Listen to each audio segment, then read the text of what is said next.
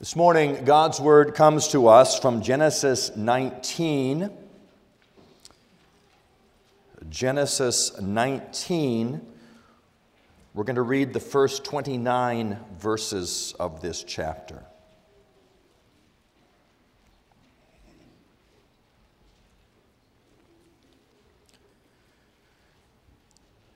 Genesis 19, beginning at verse 1. What we hear now is God's Word. The two angels came to Sodom in the evening, and Lot was sitting in the gate of Sodom. When Lot saw them, he rose to meet them and bowed himself with his face to the earth and said, "My lords, please turn aside to your servant's house and spend the night and wash your feet. Then you may rise up early and go on your way." They said, "No, we will spend the night in the town square." But he pressed them strongly. So they turned aside to him and entered his house. And he made them a feast and baked unleavened bread, and they ate. But before they lay down, the men of the city, the men of Sodom, both young and old, all the people to the last man, surrounded the house. And they called to Lot, "Where are the men who came to you tonight? Bring them out to us that we may know them." Lot went out to the men at the entrance, shut the door after him, and said, "I beg you, my brothers, do not act so wickedly. Behold, I have two daughters who have not known any man. Let me bring them out to you, and do to them as you please. Only do nothing to these men, for they have come under the shelter of my roof." But they said, "Stand back." And they said, "This fellow came to sojourn, and he has become the judge. Now we will deal worse with you than with them." Then they pressed hard against the man Lot and drew near to break the door down. But the men reached out their hands and brought Lot into the house with them and struck and shut the door. And they struck with blindness the men who were at the entrance of the house, both small and great. So they wore themselves out, groping for the door. Then the men said to Lot, "Have you anyone else here? Sons-in-law, sons, daughters, or anyone you have in the city? Bring them out of the place. For we are about to destroy this place, because the outcry against its people has become great before the Lord, and the Lord has sent us to destroy it." So Lot went out and said to his sons-in-law, who were to marry his daughters, "Up, get out of this place, for the Lord is about to destroy the city." But he seemed to his sons-in-law to be jesting. As morning dawned, the angels urged Lot, saying, "Up, take your wife and your two daughters who are here, lest you be swept away in the punishment of the city." But he lingered. So the men seized him and his wife and his two daughters by the hand, the Lord being merciful to him. And they brought him out and set him outside the city. And as they brought him out, one said, "Escape for your life. Do not look back or stop anywhere in the valley. Escape to the hills, lest you be swept away." And Lot said to them, "Oh no, my lords. Behold, your servant has found favor in your sight, and you have shown me great kindness in saving my life. But I cannot escape to the hills, lest the disaster overtake me and I die. Behold, this city is near enough to flee to, and it is a little one. Let me escape here, is it not a little one? And my life will be saved." He said to him, "Behold, I grant you this favor also, that I will not overthrow the city of which you have spoken. Escape there quickly, for I can do nothing till you arrive there." Therefore the name of the city is called Zoar.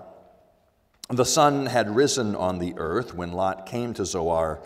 Then the Lord rained on Sodom and Gomorrah sulfur and fire from the Lord out of heaven. And he overthrew those cities and all the valley and all the inhabitants of the cities and what grew on the ground.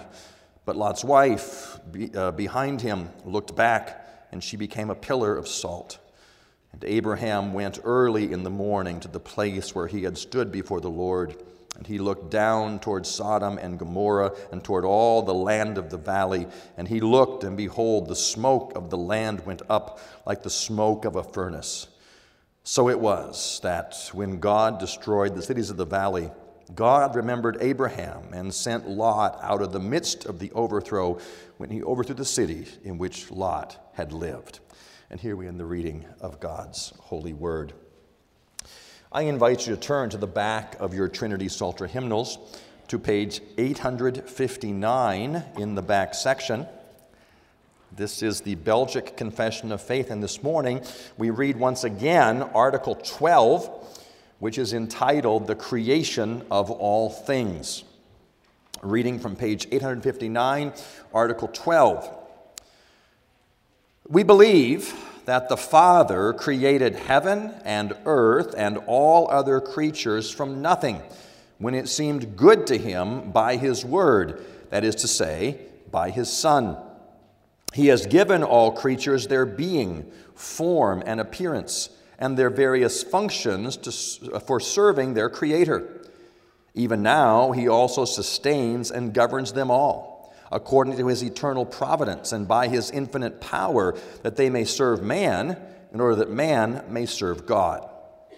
He has also created the angels good, that they might be his messengers and serve his elect. Some of them have fallen from the excellence in which God created them into eternal perdition, and the others, having persisted and remained in their original state by the grace of God. The devils and evil spirits are so corrupt that they are enemies of God and of everything good. They lie in wait for the church and every member of it like thieves, with all their power to destroy and spoil everything by their deceptions. So then, by their own wickedness, they are condemned to everlasting damnation, daily awaiting their torments. For that reason, we detest the error of the Sadducees, who deny that there are spirits and angels, and also the error of the Manichaeans, who say that devils originated by themselves, being evil by nature, without having been corrupted. This is our confession of faith.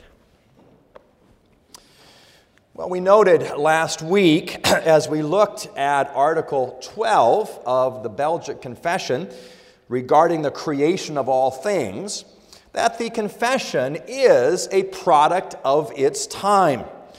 I said that I thought that if we were writing a confession today, and an article in that confession about creation of all things, we would spend a lot of time talking about the nature of the creation of the world around us, the way that God did that, how long it took God to do that, the length of the days in doing that. Those are things that occupy our minds.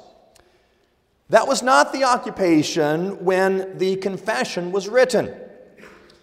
They were more concerned about the nature, the creation of the angels and of the devils, concerned about the spirit world.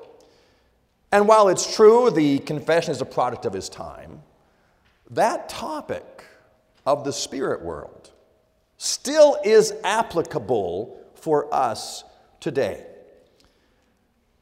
There's a lot of speculation about the nature of the spirit world, the nature of angels and devils.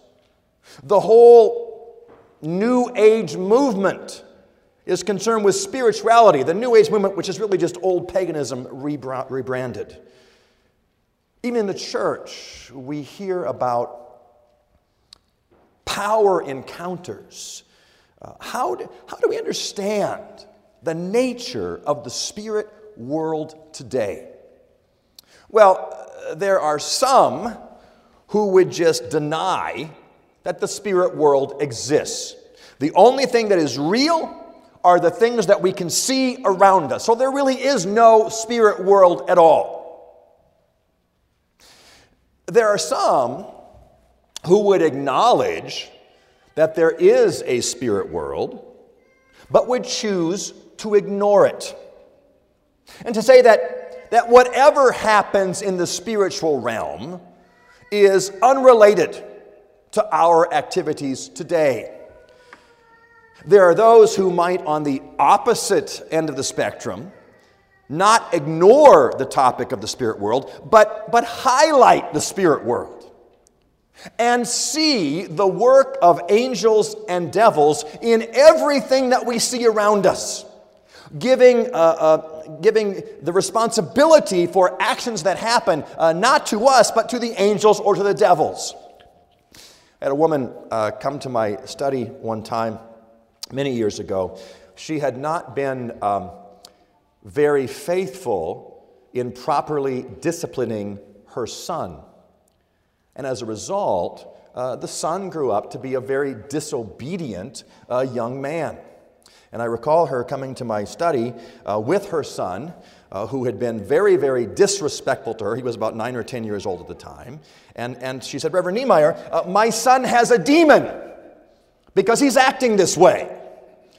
Well, we talked about the nature of demons, but also about our responsibility to raise our children and his responsibility to properly acknowledge his mother. There are those who would credit angels and demons with everything that we see around us. How do we think about these things biblically? What does the Bible have to say about the spirit world, about angels, and about demons? Well, we'd have to say there's not a lot of information in the Scriptures. We're going to look at Genesis chapter 19 this morning. I want to say not so much to unpack the story as it unfolds, but to see how the angels act in this story, to get a glimpse of a proper understanding, a biblical understanding of what the role of spirits is in our life today. We begin by talking about angels. And children, I have to say something very, very plain and very, very simple, but it's very, very important. Angels are created. Angels are a created being. They're not the same as God. God is eternal. Angels are created. Now, we don't know exactly when they were created. We don't have that stated explicitly in Scripture. But we know that it was before the end of the first week of creation. Because we read in the creation account that on the seventh day, God rested from all the work of creating that he had done. So before the end of that first week, the angels had been created. And the creation story tells us, and God saw what he had made, and it was good. So we know that the angels, being a created being, were created good, which is why our confession says we deny the error of the Manichaeans who say that the devils originate by themselves, being evil by nature, without having been corrupted. No, angels, spirits were created good. They are creatures. We know from Colossians 1, angels are invisible. They are non-physical. They are non-corporeal. They are spirits. As such, many of them can occupy a small space.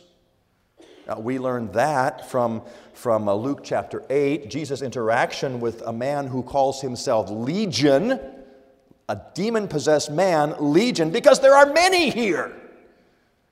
They are non-corporeal, non-physical, but they can take on human form. And that's what we have in our story this morning. The two angels came to Sodom in the evening, and Lot was sitting in the gate. They took on human form, and they came to speak to Lot. We know from other texts in Scripture, angels are not married, nor are they given in marriage.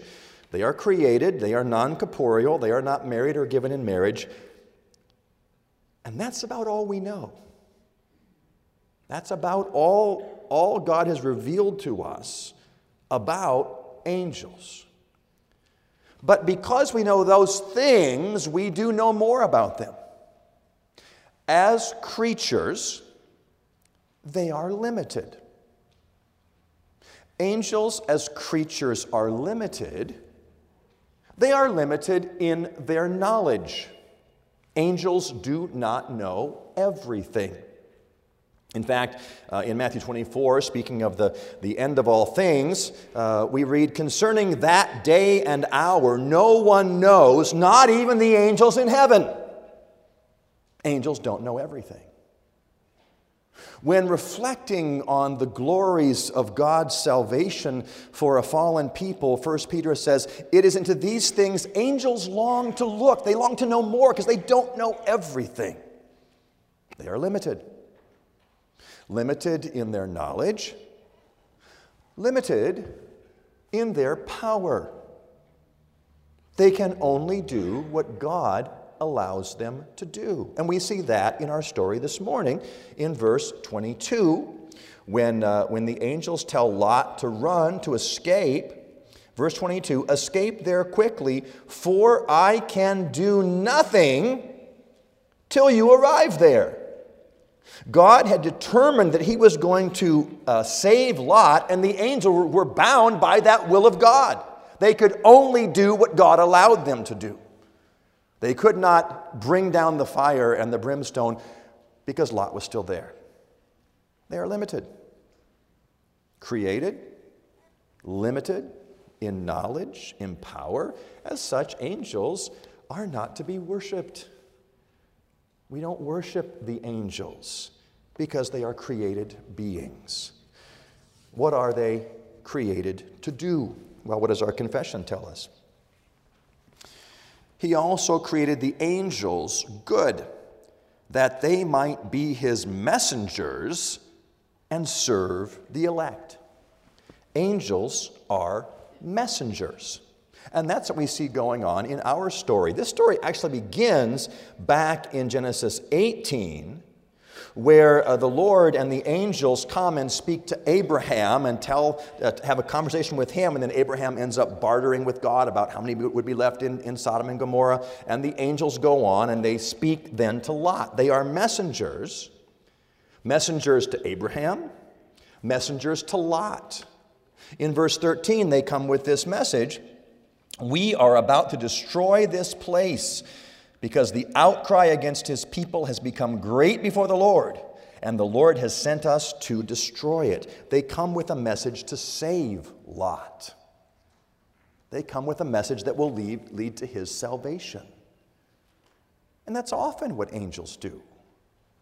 They come with a message about salvation. Think about, children, even in the birth of Jesus. When the Old Testament ends, and we have the prophecy of Malachi, after that, there are 400 years of prophetic silence. And we don't read about any angels coming and talking to God's people, but just before Jesus comes, now we have the angels showing up again. The angels come to announce the birth of John the Baptist, who would be the forerunner to Jesus. They go to Zechariah. The angels come and speak to Mary and speak to Joseph. The angels come and announce the coming of Jesus to the shepherds. And behold, there were shepherds living out in the fields nearby, keeping watch over their flocks at night. And the angel of the Lord appeared to them, and the glory of the Lord shone around them. Angels come as messengers, often messengers of a coming salvation. They would announce the birth of Jesus Christ.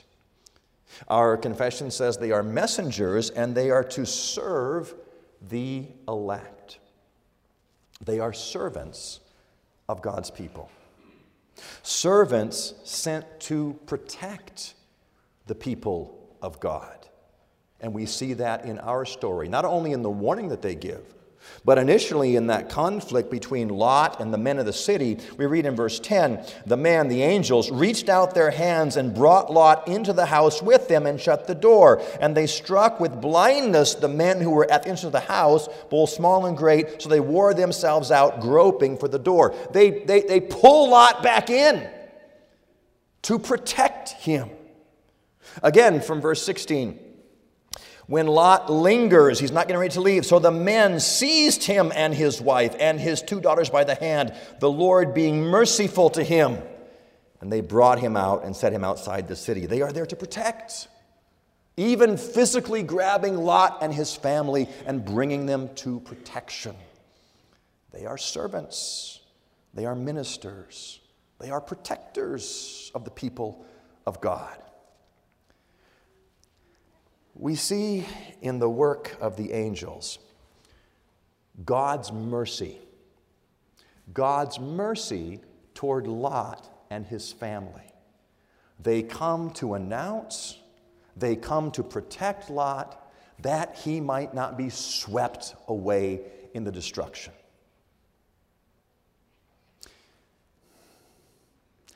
It's wonderful to see that work in this story. But we have to say, the angels should not have been necessary. Lot is living in Sodom.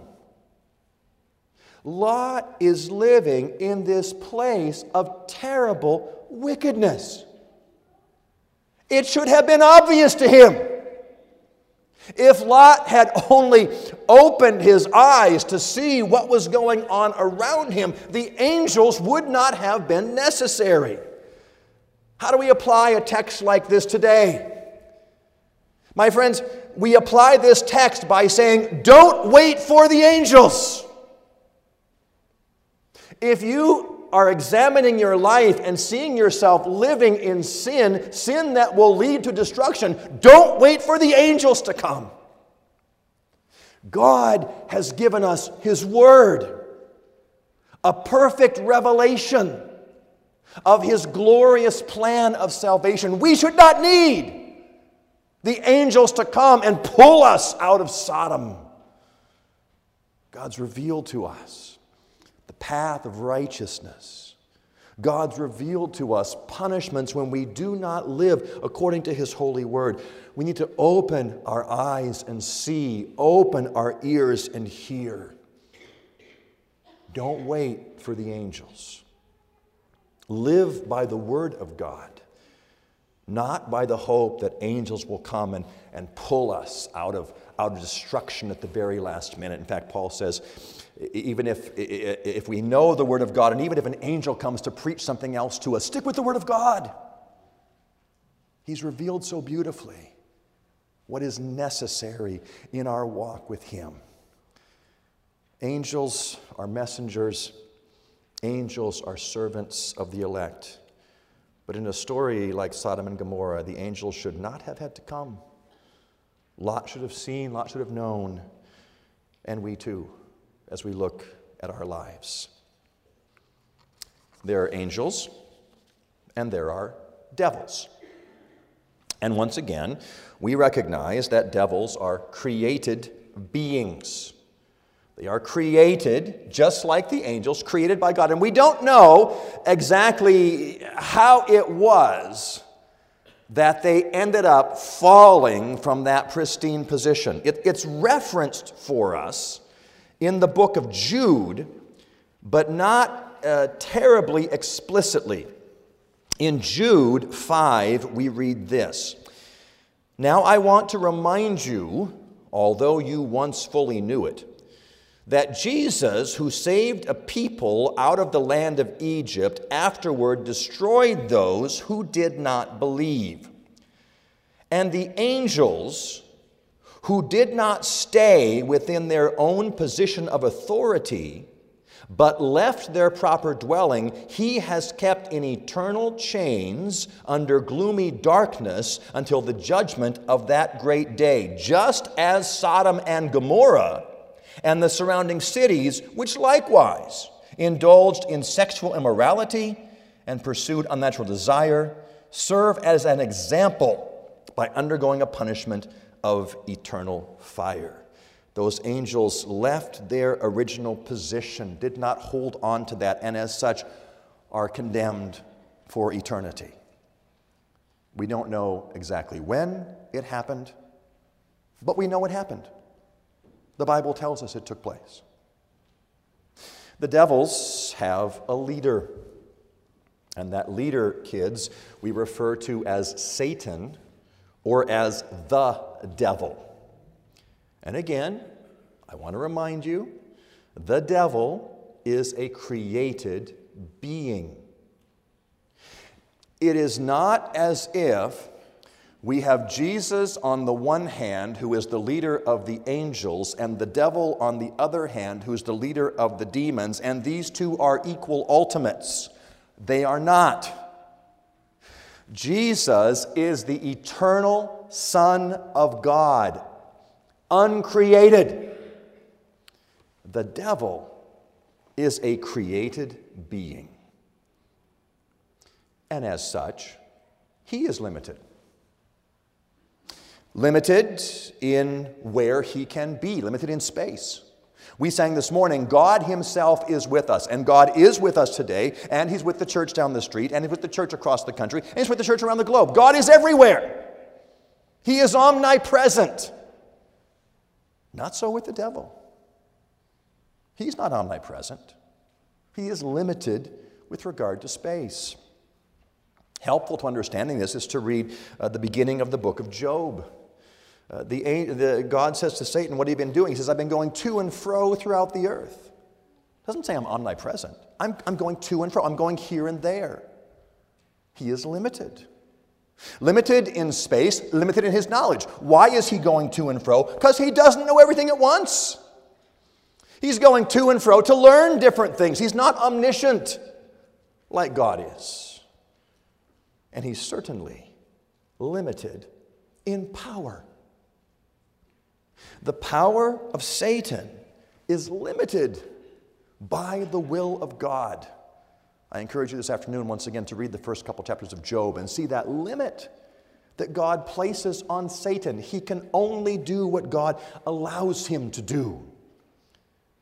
So yes, Satan is the leader of the demons, but don't give the devil more than he deserves. He is only a creature. He is limited by God, not able to do everything or know everything all at once. And yet, he, along with the demons, have a mission as well. The devils and the evil spirits are so corrupt that they are enemies of God and of everything good. They lie in wait for the church and every member of it like thieves with all their power to destroy and spoil everything by their deceptions. They are enemies of God. They are out to ruin the church. Satan uses deception. He is the father of lies. He makes that which is right seem wrong. He makes that which is wrong seem right. That is his tool, the great deceiver. Enemies of God and out to ruin the church. And while that is his mission, the devil is also foolish because he knows he has been defeated. He knows Jesus Christ has the victory. He knows the work of Christ on the cross, and yet foolishly thinks somehow he can win. We are reminded that while the devil may be powerful, Jesus Christ is the victor. Jesus Christ wears the crown. He has the ultimate victory. It's important for us to think clearly about angels and about demons, devils. This story of Sodom and Gomorrah is the epitome of wickedness. It is the epitome of evil. We read some of the details and we are appalled at what we read. And in this story of terrible wickedness and evil, we see the angels come with a message to bring salvation. But what don't we see? We don't see the demons. We don't see the devils. We may not blame the devil for things which are our own fault. We may not use the devil as an excuse. The devil isn't referenced in this story of ultimate wickedness. The angels are, but not the demons. The men of Sodom and Gomorrah were responsible for their own choices. I know I'm dating myself when I say something like this, but there was a comedian back about in the 70s or so who used to say, "The devil made me do it." Flip Wilson, "The devil made me do it." That was his tagline. Yes, the devil tempts. Yes, he tries. But we are still responsible for our sins. We don't blame the devil for our own sinful choices. We read this morning about the truth that we are children of God. That is what we are. And we are to walk by the Spirit of God, knowing that Jesus Christ has the victory over sin and the devil. Knowing that when we are found in Him, greater is He that is in us than he that is in the world. Yes, we might be afraid of the work of devils, but God is greater. God has the power. And we acknowledge, even when we find ourselves following after the devil's ways, that is our own choice, our own sin. And we confess that to God, and we turn to Him, and we know that by His grace He does forgive all of our sins. He is the one who has power over the works of the devil, and even sins we commit are not outside of His forgiving power as well. And so He calls us this morning. He calls us this morning to acknowledge our sins. Not to blame the demons, not to blame the devil, but to acknowledge our own sinful choices and to look to the victor, to look to Jesus Christ as the one who forgives us for all of our sins. Yes, we are still responsible. Notice in the Sodom and Gomorrah story, when the fire and brimstone come, it is the people who are destroyed, not demons. God is a just judge. He will come in judgment against those people who have sinned against Him. But we look to Jesus Christ and know the assurance of our salvation. The spirit world. It's important to think clearly. It's important to think biblically. We recognize there are angels and there are demons. We recognize they are created beings, the angels, to serve the elect of God, to point us toward Jesus Christ and salvation. The devil's out to destroy, but we know that Jesus Christ is more powerful. He secured the victory on the cross, a victory that even the devil himself knows took place. And in the final consummation of all things, every one of the elect brought into the presence of their Savior, while those who are outside are sent away forever. The spirit world, created, limited, but used by God to fulfill His purposes. Let's join together in prayer. Lord our God, we thank You and we praise You for everything that Your word reveals to us. And we ask that You would help us to be content with that revelation. When it comes, O God, to angels and demons and to the fall of the angels and to the work of Satan, there's much more we would like to know. But you've told us everything we need to know. Demons are limited. Satan is limited, and Jesus Christ is all-powerful victor. Lord God, help us to live in that wonderful reality, knowing that you work all things out to their perfect ends to bring you the most honor and the most glory. Lord God, hear our prayer for Jesus' sake. Amen.